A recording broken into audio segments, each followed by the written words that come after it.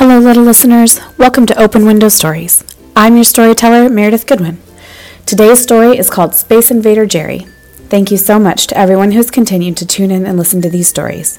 If you enjoy them and want to keep hearing stories every 2 weeks, please rate and review the podcast.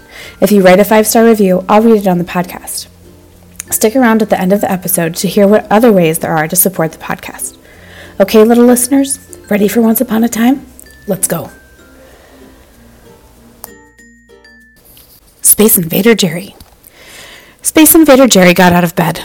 He stretched his legs and looked out the window. He didn't feel like space invading today. He reported to Sector 9.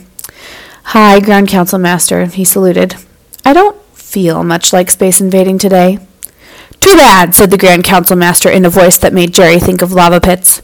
"There's lots of invading to be done. 14 planets and 23 space stations need to be taken over in Sector 9 this Tuesday alone. Get to work!" Space Invader Gerry sighed and saluted again. 14? 23? Why couldn't he just stay home and drink lemonade? He got into his spaceship and flew through stars and asteroids. There was a space junk rainbow. Ho-hum, thought Space Invader Gerry. After a light minute or two, he landed his spaceship on the first planet. It was called Bjorp. "Greetings, Bjorpians," he said in a bored voice. "Consider yourselves space invaded." "But we don't want to be space invaded," shouted a Bjorpian named Borg. "Oh," said Space Invader Gerry. Resistance is futile," or something like that. "Listen, I don't really feel like space invading today. Do you think you could just go along with it?" "No!" said all the Bjorpians together. "Oh, okay then." Space Invader Gerry went back to his ship and the Bjorpians cheered. He sighed. "If only anyone cheered when I landed," he thought to himself. Space Invader Gerry decided to try a space station next. He flew past a flock of fledgling homunculuses. They were dancing through some moon dust. Space Invader Gerry just groaned. This would make getting to the space station Gamma 75 take at least 12 light minutes.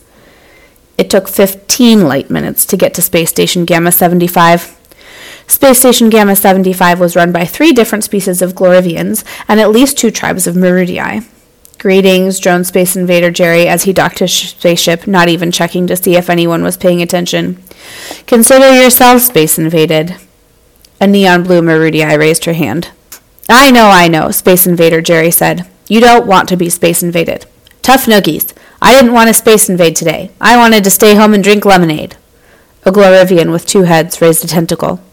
Space Invader Gerry ignored them and went back to his ship. "Now they don't even cheer when I leave," he moped to himself as he flew away. "But we have lemonade," said the Glorivian in a small voice while the inhabitants of Space Station Gamma 75 watched Space Invader Gerry's ship zoom into the starry abyss of space. "You know, I don't think that guy is very happy." Space Invader Gerry flew around Sector 9.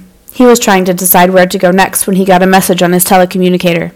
"Space Invader Gerry!" yelled the Grand Council Master over the telecommunicator. "You are doing a terrible job space invading. I'm Zorg zapping your lemonade supply. Goodbye, and don't come back until you've finished all your space invading." "Oz whiskey chips," Space Invader Gerry said out loud. "Not my lemonade." The Grand Council Master's Zorg zapping of his lemonade did not improve Gerry's mood.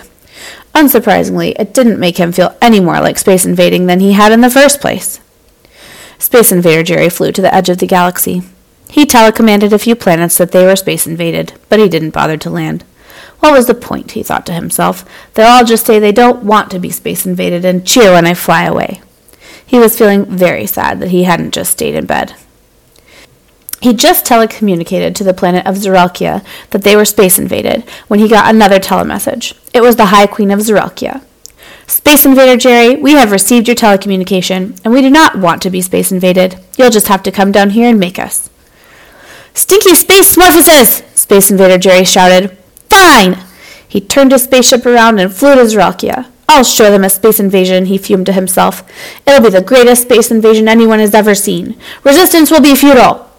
But when he landed on Zeralkia, there didn't seem to be anyone there. He lost all the fire in his nuclear combustion engines. He wasn't going to have a great space invasion after all. He sat down on a large rock and put his helmet in his hands. Surprise! All of a sudden, hundreds of Zeralkians, Glorivians, Bjorpians, and Merudii jumped out from behind rocks and trees. They were all cheering. What's going on? Space Invader Gerry asked. Who are you cheering for? You, said the two-headed Glorivian from Space Station Gamma 75. But I'm here to space invade you. We know, said the High Queen of Zeralkia, handing him a large glass of lemonade. But we felt you were having a bad day. No one likes to be cheered when they go away. Space Invader Gerry looked at the lemonade. You know, he said, I didn't want to space invade today anyway. Space Invader Gerry, screeched the ground council master over the telecommunicator. You! But Gerry turned it off. Do you think I could stay in Zeralkia? He asked the High Queen. That guy Zorg zapped all my lemonade. Sure thing, said the High Queen. That's what we were hoping you would say. The end. Thank you for listening to Open Window Stories. This podcast was written, read, and produced by me, Meredith Goodwin. Accompanying art is also by me. Music for the intro and outro of this podcast is by David McLeod. If you loved today's story, please ask your parents to give it 5 stars and write a review in Apple Podcast. It's the best way to help get this podcast growing so I can keep bringing you stories. Don't forget to tell your friends. Our next story will come out on Apple Podcasts on February 1st or January 26th if you're on Patreon. Until then, check out art on Instagram at Open Window Stories. Or parents and teachers, if you're interested in supporting our show further, we're on Patreon where you can subscribe to listen ad-free and a week early, access free teacher resources like coloring pages and discussion questions, join the sticker club, and more. We're also on TeePublic where you can buy t-shirts, mugs, stickers, or anything else you could possibly want to buy with Open Window Stories pictures on them. If you write to me, I will write you back. You can write to me at bigstorieslittlepeople@gmail.com. I love hearing from listeners. Until next time, little friends.